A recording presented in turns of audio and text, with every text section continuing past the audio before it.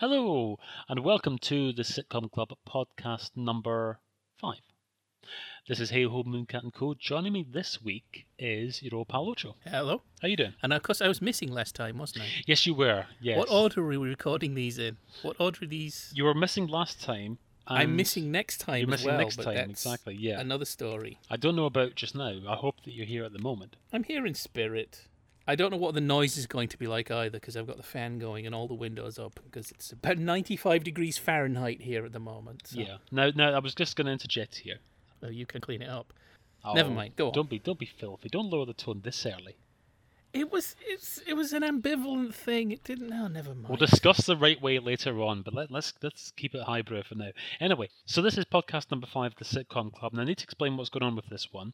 This is a bit of a different format this week. Next week, we're going to be discussing Men Behaving Badly. Last week, we were discussing Chalk.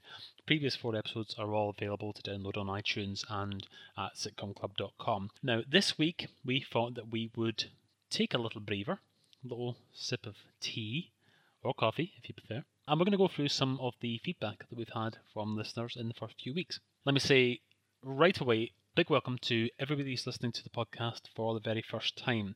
Our fellow Sitcom Club member, Dr. Christian Troy, has been doing a sterling job putting the word out on social media, and he's created a new Facebook page. So if you're not aware of that already, just look for the Sitcom Club on Facebook. So we know we've got a lot of people who have joined that over the last week, and so a lot of people have been listening to this podcast for the first time. So welcome. We hope to welcome you in weeks to come. This is only, like I say, the 5th episode of the podcast, so just a very, very brief history lesson. This podcast is produced in association with the Cooked and Bombed Comedy Discussion Forum website.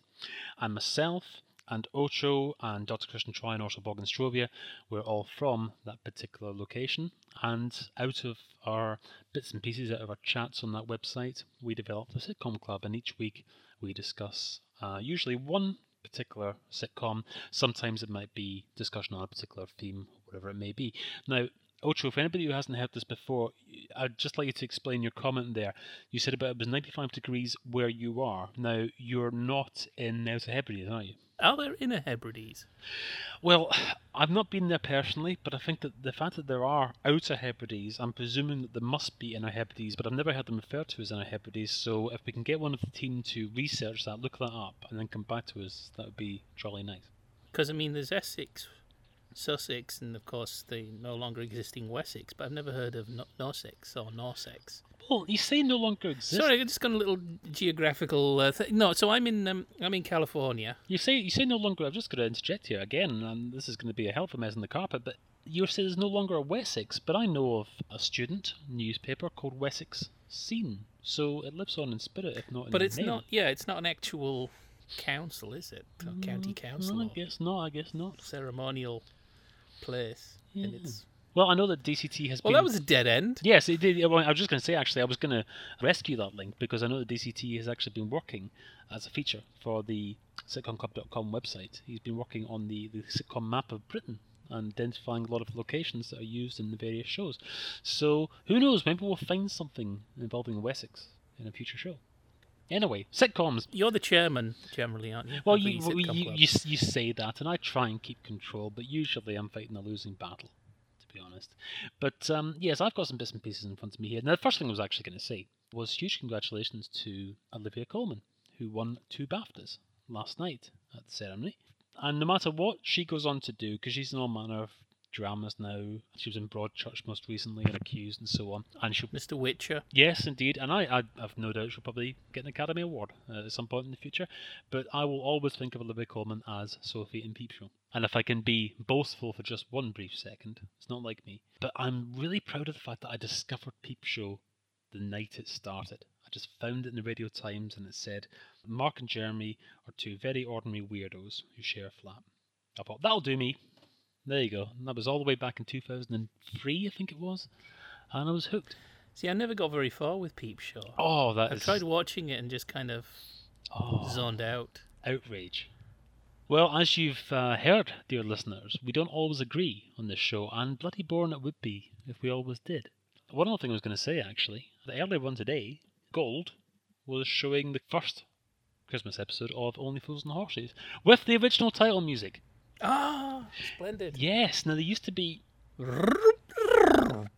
So yeah, well, That's the exactly. bit that sticks in my mind. That's an excellent rendition of it. Yeah, for people who don't know, Only Fools and Horses Series 1 had what you might call a standard jokey sitcom theme. Something Yeah. like that, wasn't it? And then for years and years and years and years, they replaced the season 1 repeats. They put the new soundtrack on top of the old one.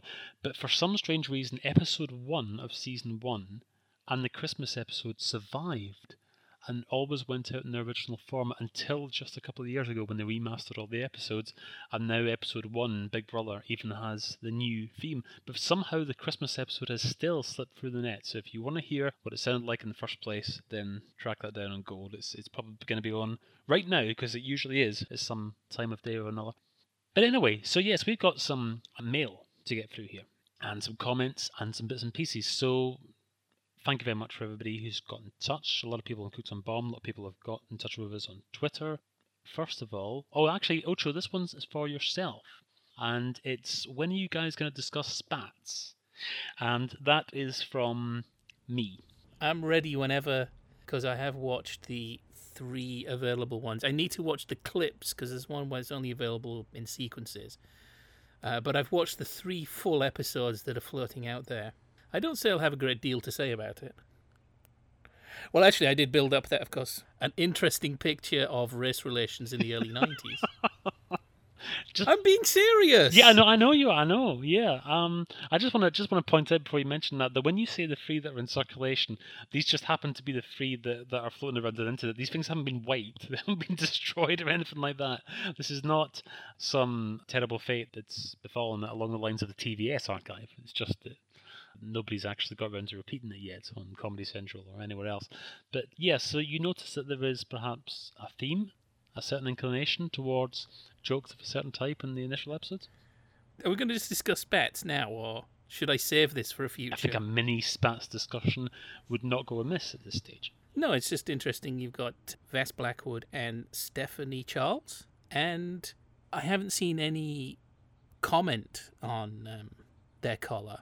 And I'm sure if there is, it's just as a cultural background, very positive. Whereas Ling Tai as Lily, over here I have to say Asian, and you still use the word Oriental in the UK. Yeah, we were actually. I'm going to split the difference and say Southeast Asian. Yeah, that's fair enough. Yeah. About the first line out of her mouth, commenting on Canadians and Americans, is "They all look alike to me," and then in one episode that's centered around her, there's a line, "Oh, have I ever told you how much I like egg rolls?" And it's all about her father pushing her academically. So it's like, okay. So for the Southeast Asian girl, that's still her shtick. So the first one there, the first gag there, you could sort of excuse that and say, well, Spats is, of course, for anybody who isn't aware, Spats is a sitcom which was a co-production, UK and Canada. So maybe it's a sort of a Canadian gag more than a Southeast Asian gag, if you know what I mean. But it's the whole stereotype. It's supposed to be a stereotype subverted, but they all look alike to me. But it's the first thing out of her mouth. I'm sure if we watched the entire series from beginning to end, and we will. I know she's only in 13 episodes, and Network, if you want to put it out on DVD. So hang on, does she get replaced by Katie Murphy? I'm presuming so, yeah. Scottish gags! Yes. There's lots of them, and she's a Celtic fan as well, and that gets mentioned in one episode. Yeah, but the thing is that the Scottish deserve it. No, again, it's just not quite the same to me. It's just, I'm not making any larger point or anything, or trying to make anybody feel bad. I can't. I'm a white guy. I'm talking whereof I know little. But I just thought it was interesting. That was just interesting that's how it goes. In one of the earlier ones, we were talking about how one of the reasons they don't show Love Thy Neighbour on Gold is because it doesn't make any financial sense in a way to show it. Because you're alien. But the thing is, I just remembered now, I really need to slightly apologise for that, because I made it sound like the only reason you shouldn't show these shows is just the bottom line. Pounds and pence. That's the only reason. Not because it's the right thing to do. Just bums on seats. Money in the bank. So I apologise if it made it sound like my entire view of race relations comes down to money. No, I know you didn't. I know you didn't mean it to come across like that. And to be fair, I think I actually Oh, yeah, but you know, you're not a member of an ethnic minority, are you? well, I'm, as some people would describe me, Scotch. Does that count? You're in Glasgow. That's true. But I have lived outside of Glasgow. I spent some time in Loch Lomond, for example. But anyway, no, I agree. And the point. And I have no problem with the Scottish. I think they're almost human. Now, don't get me back onto deep fried. I'm going to turn you into McGleshan. I'm going to wind you up until. Then we're going to get into discussion about certain words that it's okay to use, because there are some words that he uses back in 1990 that you probably wouldn't use on a sketch show these days. But we'll discuss that another time. Of course, that's sketch shows anyway. We're not. We don't talk. Yeah, that's sketch shows as well. Yes, the sketch club can look after that. There isn't a sketch club, by the way. So if you want to start that, dear listeners, grab it. I'm sure the domain is available. So actual, real correspondence that we've had, and this is going to be a bit of an uncomfortable one for myself. Lapsed Cat on Twitter says, "Can I nominate a sitcom for a future podcast?" Of course you can. Filthy Rich and Cat Flap. Lapsed Cat nominates from when Ben Elton still knew his comedy onions. Now, I've got a confession to make. Thank you very much, Lapsed Cat, for that tweet, and of course, Filthy Rich and Cat Flap. Smashing series. We've added that to the list. That is now, believe it or not, 26 years old. Is that right? Yeah, 26 years old. Now, I actually mentioned something to yourself off air, which just probably started tonight. I said that I was doing research for this show this evening, and I knew that the subject of The Right Way was going to come up. For any international listeners who aren't aware, The Right Way is a sitcom just started on BBC a couple of weeks ago, written by Ben Elton, and stars David Haig as an overzealous health and safety officer. Now, I'd only seen episode 1 of this, and I thought, that's not really fair. I can't really discuss it at length, having seen only one episode in the first episode and so on. So I watched episode 2. I'm actually beginning to warm to it, to be honest. Yeah, but you liked Blunder. Yes, I still like Blunder, and I'm just disappointed it's no longer available on 4OD. But how can I put it?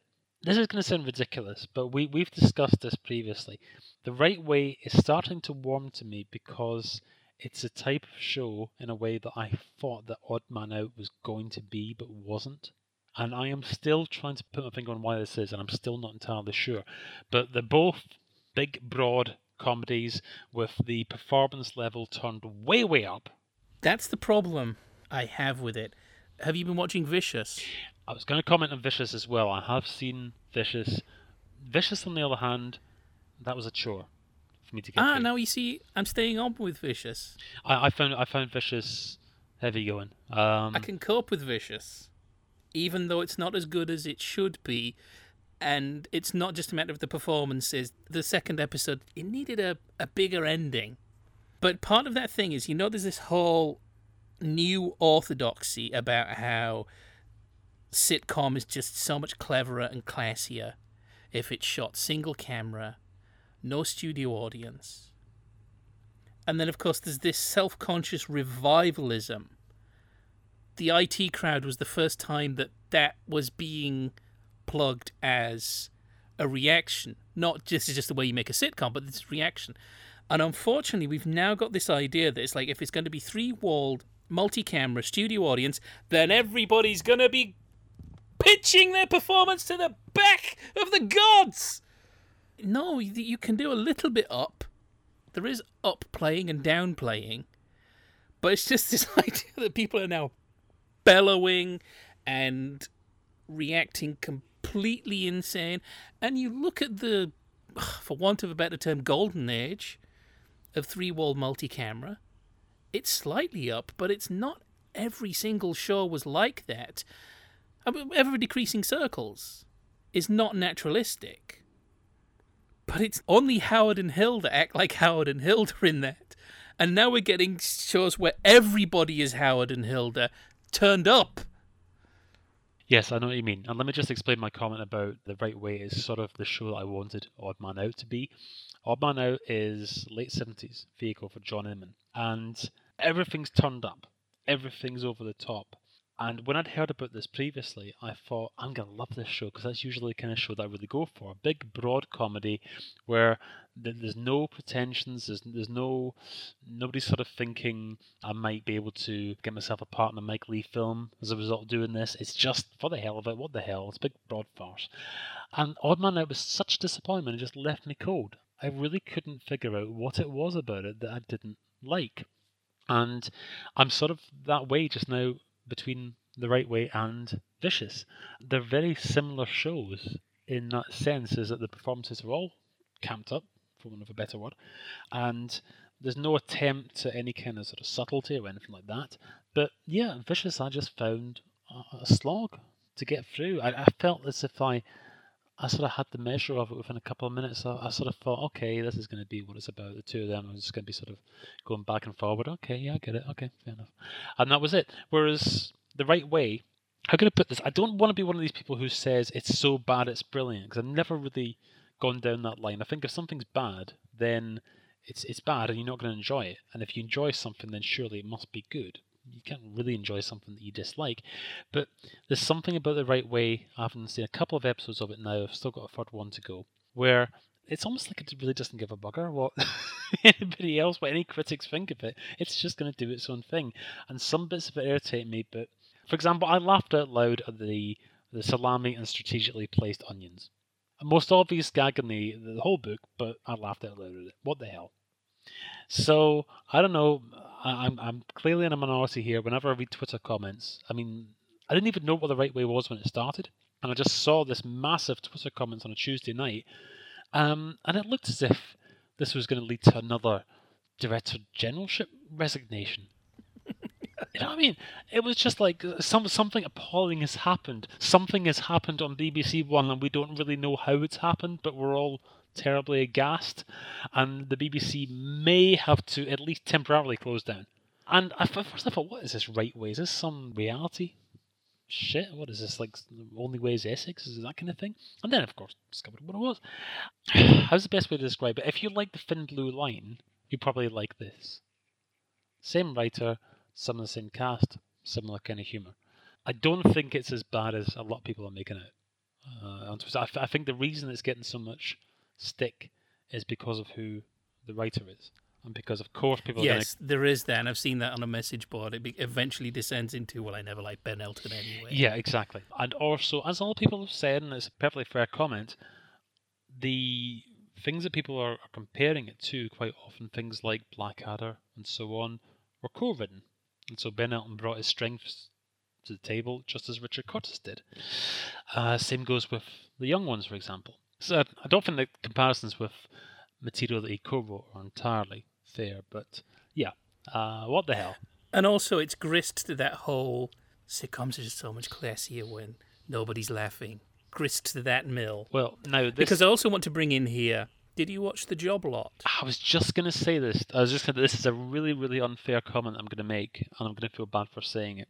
But I've got The Job Lot saved off on the Sky Plus, and I've yet to watch it, and the reason I've yet to watch it is because just from the little details that I know of it, I already think that I know what it's going to be like.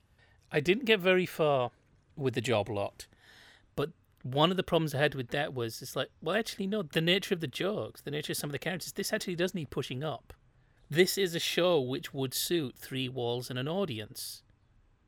These are socko boffo laughs that are being downplayed to their disadvantage. It's a bit like, I don't know if I've mentioned this before on air or if I just mentioned this in a conversation with you. When I was DJing a few years ago, there was just this sudden rash. I was being sent promos, and it would be a song from the 70s or 80s that was being covered very slowly and acoustically. The one that sticks in my mind is somebody did a slow acoustic cover version of Video Killed the Radio Star.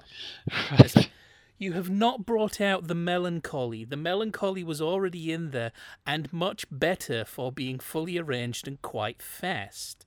This is why in productions of Hamlet, you don't have Fortinbras come out at the end and go, Rosencrantz and Guildenstern are dead, and that's really sad, you know? Because they didn't do anything wrong, and now Hamlet's dead? Oh my God, this is awful. Give it 10 years, there'll be a BBC free production of Hamlet that will do that. And The Job Lot is the slow acoustic cover version of comedy.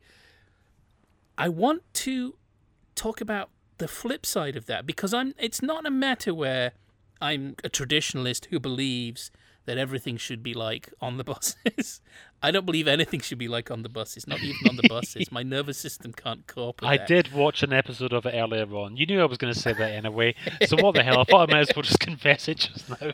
I haven't actually finished it. I got distracted. I started watching an episode of Potter from, is that 1979? Yep, Roy Clark. I watched it, and I got to a certain point. It's like, this really should not have an audience. It's a bit like Roy Clark working out his internal Carla Lane. There is a bit where Potter's wife goes on a sort of a soliloquy while there's somebody in the room about her lost opportunities, her lost youth. And the audience are chuckling along. And it's not so much a case of, oh no, this isn't funny, this is really tragic. But it's like, yeah, this is amusing. This is humorous. It was humorous. It wasn't comedy.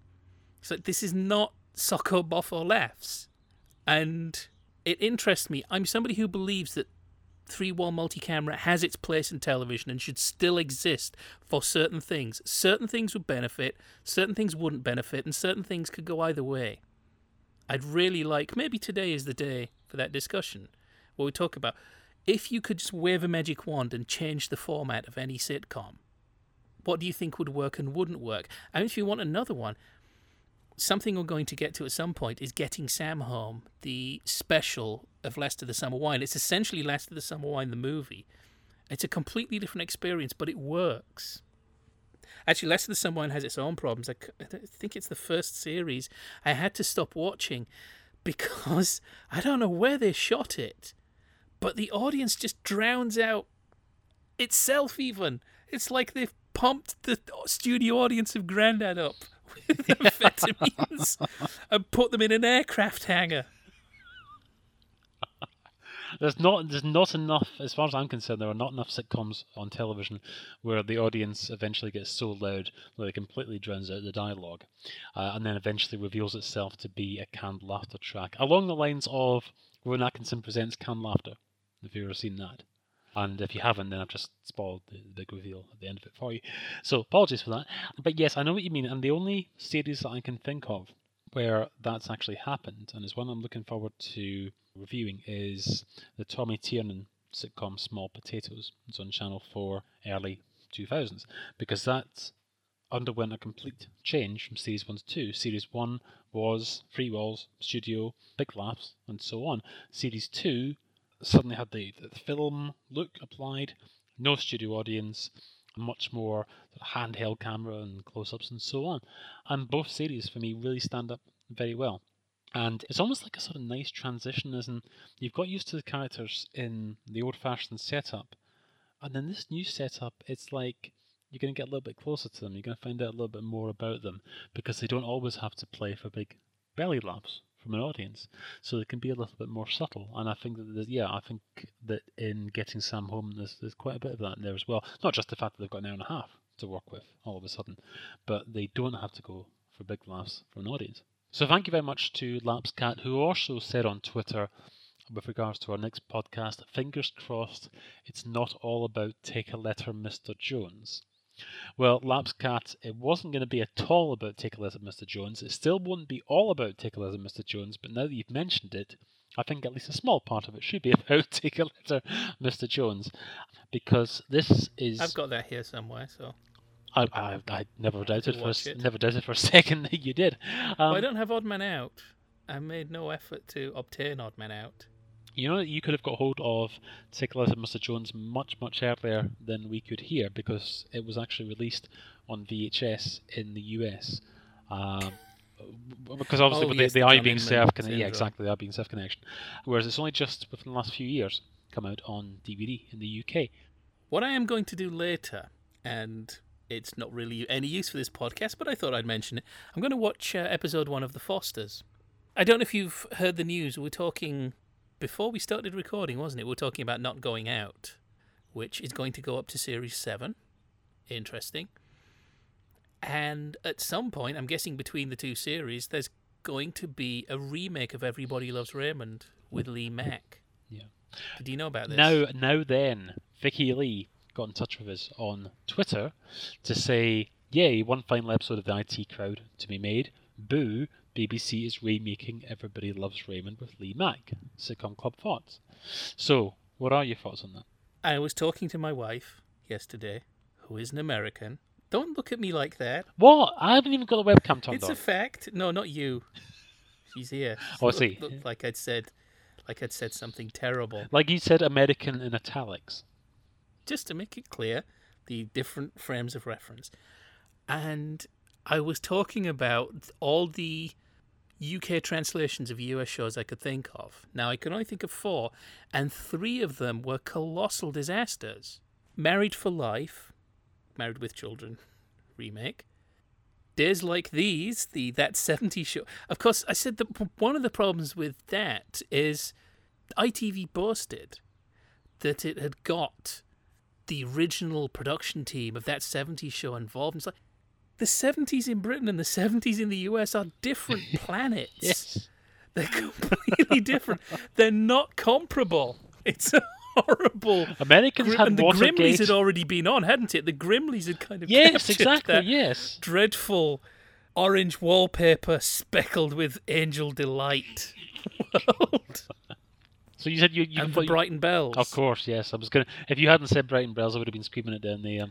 Because the Brighton Bells, the principal problem of that, I don't know if it's going to be quite the same for this Everybody Loves Raymond remake, but as far as I could see, the big problem with the Brighton Bells was anybody who wanted to watch the Golden Girls had already watched the Golden Girls. Yeah, and it'd been on for about 7 or 8 years beforehand. It wasn't an immediate remake. I know Channel 4 has never got the same sort of viewing figures, or certainly in the 80s and 90s, did not get the same sort of viewing figures as ITV. It's a potentially bigger audience, but anybody who was already in the know was going to give it bad word of mouth.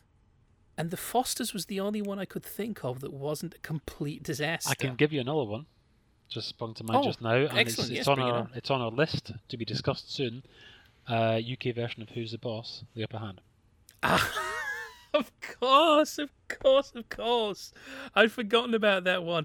And of course, that was its own little success story because they brought it to a natural conclusion and then had to bring it back. Yeah, never a good thing.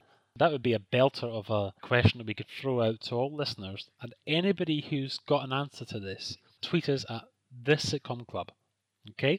Can anybody think of a show which has reached a natural conclusion and then come back and still been successful when it came back?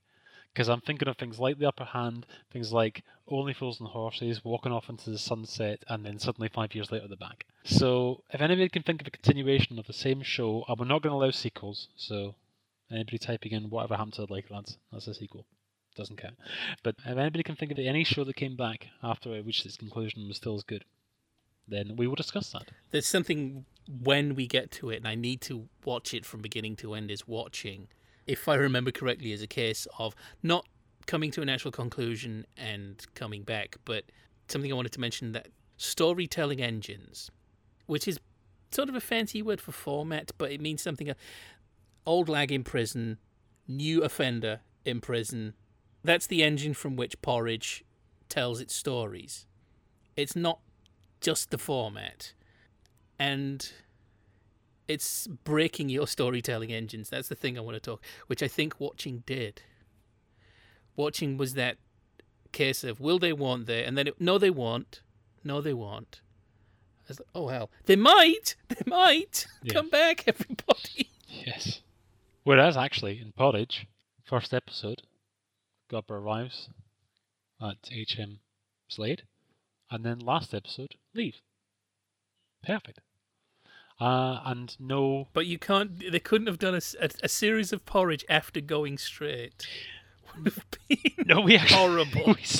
We said off the air the other day that... Because I just watched Porridge the movie. I was going to say, it would have been lovely and also really, really horrible if, just for the British audience, if they had included a little 10-second bit of dialogue between Fletcher and Godber in the film version of Porridge, in which Fletcher said, God, I never expected we'd be back in here.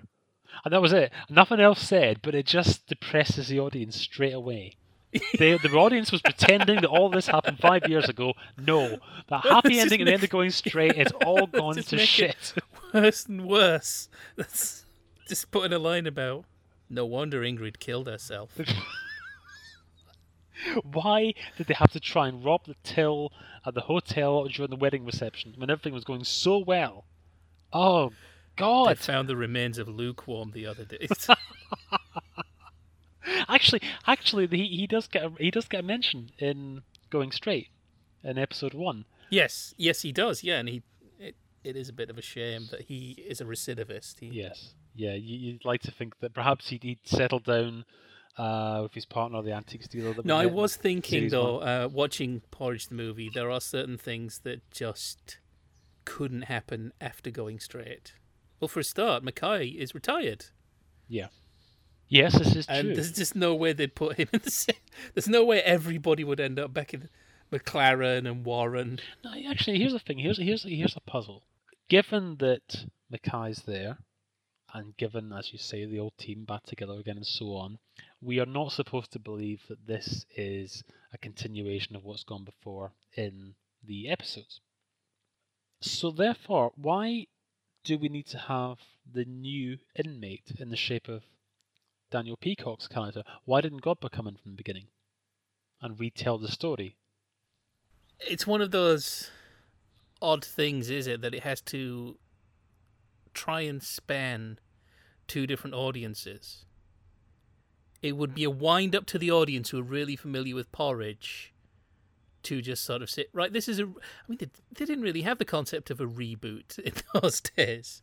They didn't really have the concept of continuity, despite the fact that Porridge, the series, actually has a fairly strong serial element in the background. You can watch any episode in any order, but there are things that pay off in subsequent episodes. I'm not a big one for story arcs. I don't really like the way that all television now has to be story arcs, and basically if you missed series 1, forget about series 2. Funnily enough, a lot of talk on Twitter, and for those who are unaware, our podcast concerns itself solely with UK sitcoms, but just to ever so slightly deviate from that rule for just a second, a lot of talk on Twitter this week about the new Arrested Development, which is going to be premiered on Netflix in the coming months. I remember discussing Arrested Development with a friend of mine, and he was bemoaning the fact that it had come to a premature end after only 3 series. I thought series 3 was a bit of a step down, actually. Yeah, I know what you mean. But the discussion that we were having at the time was along the lines of something. Say, let's take Friends as the obvious example. Friends has got a story arc, it's got plot development, character development, and so on, relationships start and end, and so on and so on. But you could still just pick up an episode of Friends, and within a relatively short space of time, you'd know what was going on. Arrested Development, one of the really nice things about it, but also has its own problems, is that it's got so many in-jokes, it's got so many references to things that have gone before, that if you were to walk in the middle of series 2, you have a sort of like a basic handle of who the characters are by the voiceover at the beginning, but I mean, there's a hell of a lot of stuff that you'd miss there. A lot of gags, both dialogue and visual gags and so on, that would just completely pass you by.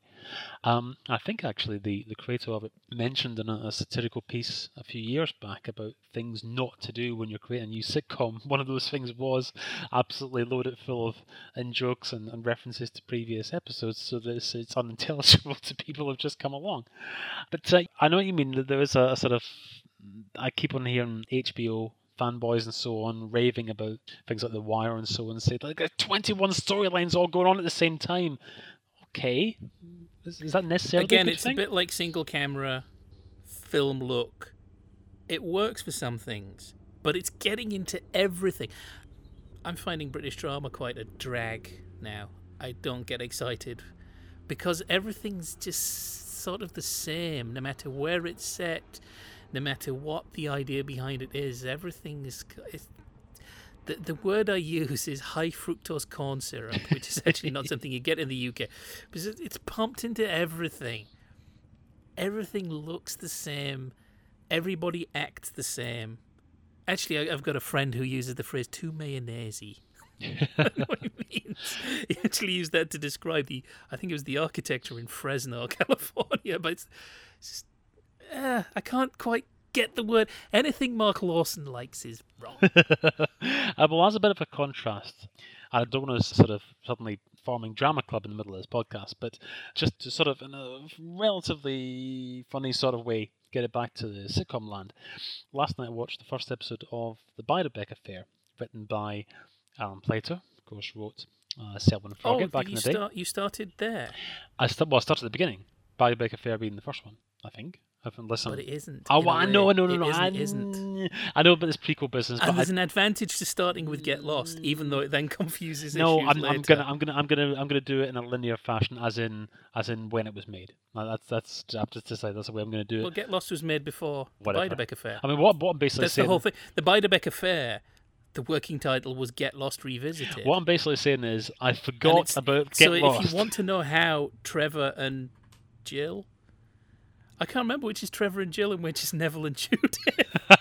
If you want an idea of how they met, you need to see Get Lost. But then again, you can't be beholden to it. It fascinates me. Okay, well, let me rephrase it. I completely forgotten about Get Lost when I put the disc of Beiderbecke Affair in the machine last night. And now I've started with it. I'm going to stick to it. So there we go. But the point I was going to say was that I think it's fair to say that in that sort of 52 minutes or so, not hellish much happens. That's part of the charm. I mean, the number of things that actually happen in that episode, you can easily count on one hand and have fingers to spare. But that's part of its appeal. It's a nice, slow burn. And it's not constantly bombarding you with bits and pieces demanding your attention and so on. Just to go back a few moments to when I mentioned about Lap's Cat and his reference to Take a Letter, Mr. Jones, I did want to sort of confess this now that the subject's been brought up. And admittedly, I brought it up myself, but I can't help it now. Nowadays, Gold, currently called UK TV Gold, previously called Gold, UK Gold, and all manner of other things. Now, I understand that one of the reasons for that is that some of their contracts stipulate our license for this show means it will be shown on the channel called Gold. And they have to keep the word gold in there. Yes, no, I can believe that. Yeah, I mean, there's a big hoo-ha going on at the moment about sports channels in the UK, and ESPN's going to retain a presence in the UK because they actually have a contract with the FA for the FA Cup that stipulates it needs to be shown on a channel called ESPN. So yeah, no, I can believe that.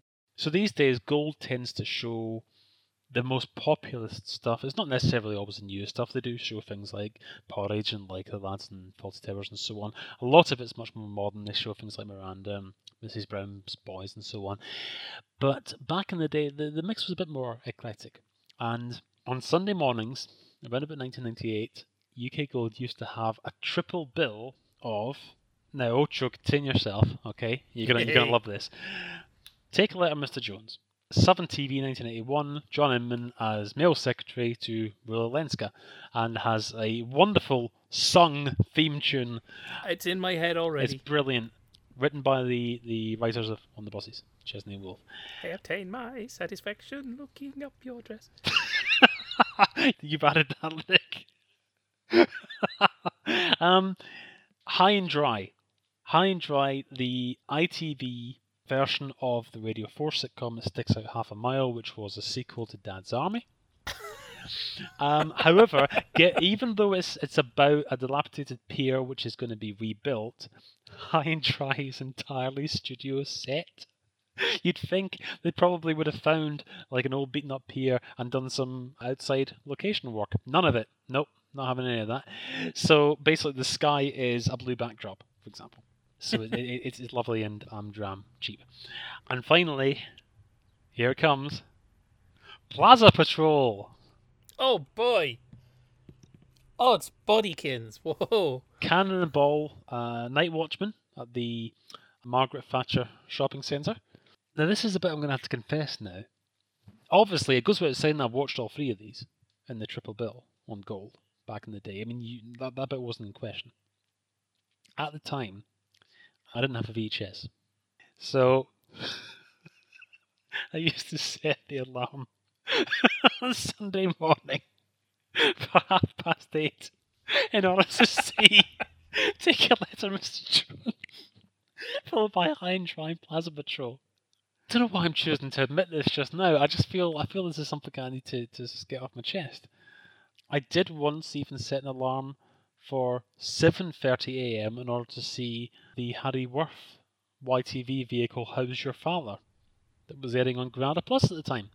They were great for that. I can't remember why, but occasionally I would find myself up early enough to watch Mr. Digby Darling. Yes, as did we all. If we hadn't already been up, That was unusual for me. If we hadn't already been up at 6 a.m. to see Bootsie's and Studge. Ah, the joys of cable TV and no video. But I was going to say I feel better for having admitted that. I actually don't. I just feel a sense of embarrassment and extreme unease. So I'm going to move on swiftly to the next query. Now let me say hello to Birdie. We've answered 2, haven't we? And it's all like... Yeah, no, we're... This was supposed to be the little filler episode. This is going to be 3 times the length of the average episode. Well, it's going to be coming to an end momentarily because I actually have a prior engagement with the 2 other members of the Sitcom Club to go and discuss men behaving badly, believe it or not. It's all hands to the pump here, guys.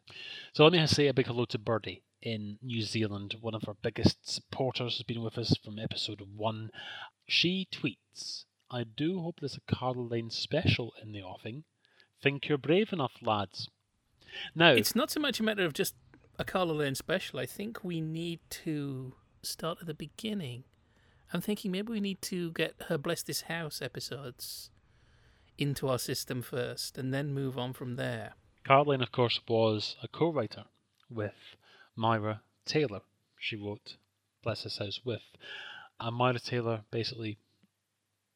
gave up writing, and Carl Lane described how she suddenly found herself on her own, but then it was from that she eventually, of course, developed the Live of Birds. I think that was co-written to begin with as well, and all the people contributed to that, and then eventually she got into her solo work, things like Butterflies, The Mistress, I think was Felicity Kendall, and of course Bread in the mid-1980s. And Love. I don't have fond memories of Love. Now, I only recall That's Love, starring Jimmy Mulville and it is not think the same Lisa thing. Goddard. TVS. It's spelled L-U-V for a start. Okay, as in Tar Love, as in the Charlie Williams novelty record. Charlie Williams hosted The Golden Show. The catchphrase I remember from Love is, I hate this world. I know somebody describes sort of Carla Lane as like a woman looks out the window and goes, I feel like a little crushed flower. And for a while I did sort of have, Carla Lane. And it's like, no, hang on a minute. This can't be right. Who is? I can't be dismissive. Who's the star of Love? Let me bring up my Radio Times Guide to Comedy, without which no comedy podcaster should be without. Hang on a minute. I already used the word without. My sentence just collapsed in on itself there. No self-respecting UK sitcom podcast can do without. It's a smashing on all its days. It's a smashing book. I think it's out of print now, but I'm sure you can pick up a copy on Amazon. Hang on a minute. Sorry, I'm at the M's. I'm going backwards from the M's. My Pal Bob. I know there's bits of that existing. My Dead Dad is in there. Forbes Masson. Oh, yes, I was looking that up the other day because I suddenly remembered that existed. An oddity, and I believe that... Am I right in thinking that's entirely set in real time? Oh. I think at aware of that. At least the entire series takes place over the course of one day. I'm fairly sure of that. Ah, right, yes. It's been a long, long time since I saw that. I was thinking it was about 91, 92, something like that. Forbes Masson, of course... Apparently based on the stage play. And Forbes Masson, of course, was partner to Alan Cumming in The High Life. Celebrated cult mid-90s show on BBC Two. Right, Love.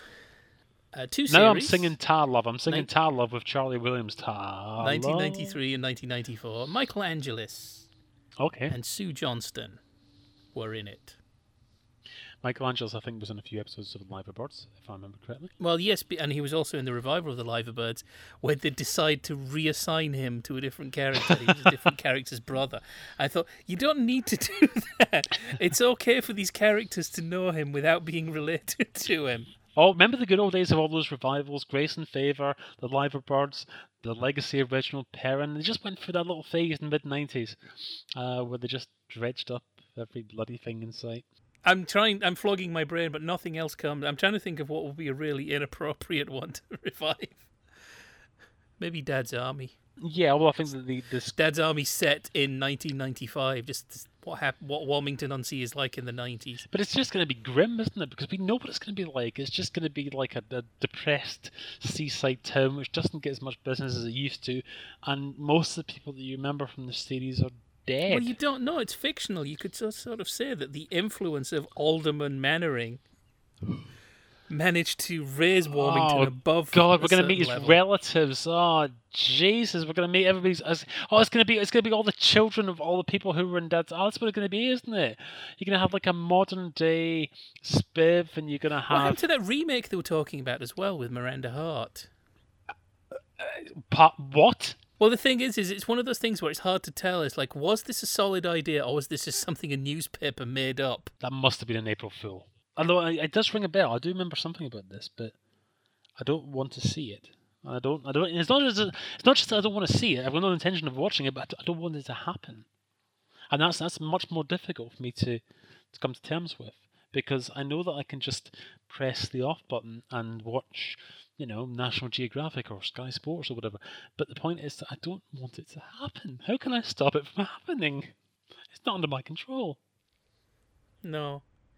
So anyway, Carla Lane. Yes, we definitely will be looking at the work of Carla Lane, and I am hoping we'll have some new and original things to say, and we won't just start putting her down or anything like that. Well, the problem we've got, as Buddy alludes to here, is that we are.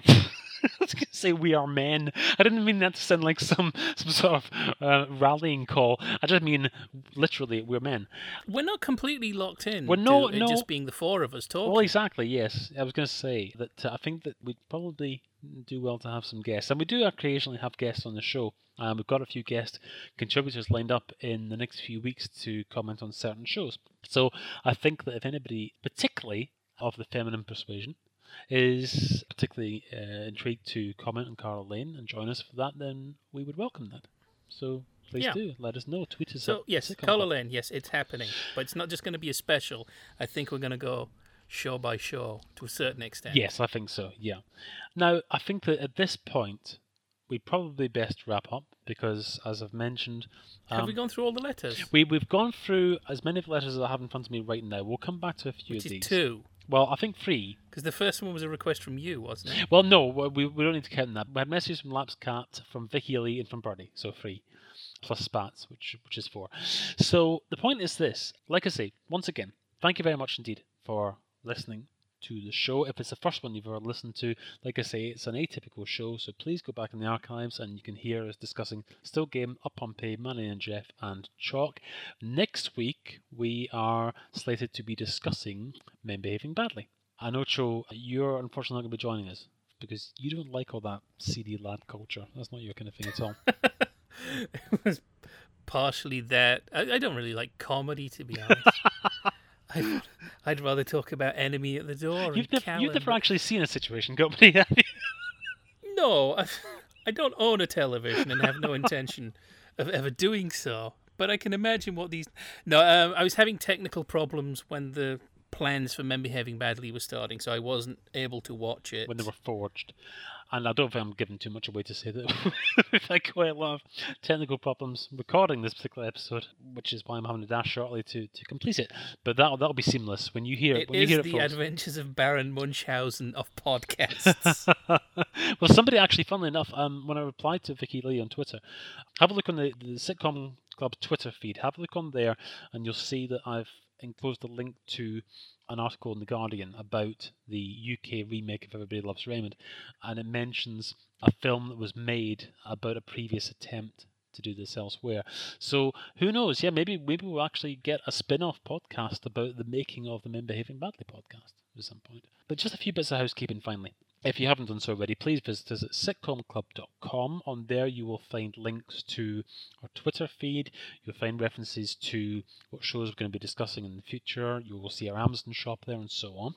Also, we are the Sitcom Club on Twitter, and also now on Facebook as well.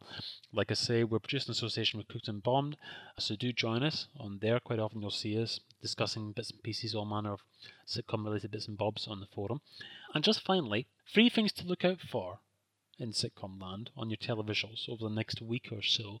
These are all repeats because a lot of the shows that we've discussed, things like Vicious and The Job Lot and The Right Way, they're all sort of halfway through the run and what have you.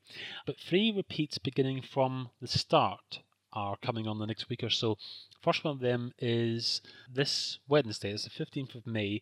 Benidorm begins a repeat run from the very beginning on ITV2, 9 p.m. On Friday on ITV3, if you just missed the repeat run that was on about 2 months ago, then you can see, described by Redford Kyle as Britain's top comedy show, Duty Free begins a repeat run. And finally, Sunday, 6:30 p.m. on BBC Two, not Gold or any of those other pay TV channels with their adverts, but BBC Two, Sunday night, the very first episode of Porridge. So there you go, make sure you program that in the series link. And if you're not, of course, if you're not already watching it, Whatever Happened to the Like Lads is getting a BBC repeat one right now on Thursday night at 8 p.m. on BBC 4 after the top And of I've the just ones. ordered the whole lot on DVD. You have indeed. And Likely and Whatever Happened to and flavours. I don't need to because I already have it and I can see it from where I'm sat. So that's definitely going to be good for a future. Oh, that's a belter. That's going to be a multi-layered, multi-episode podcast. But also my wife's going to be watching it for the very first time because you ran out of episodes of Porridge and going straight. So it's like, right, what next can I get? Something else, Clementon LaFernay. Yes. Well, I mentioned that we the same bit, of course. It's worth tracking down. So, yes, indeed. I think that we have covered a wide range of topics there. We've gone off on all manner of deviations there. We've gone on to US sitcoms, gone on to dramas, and all manner of different things.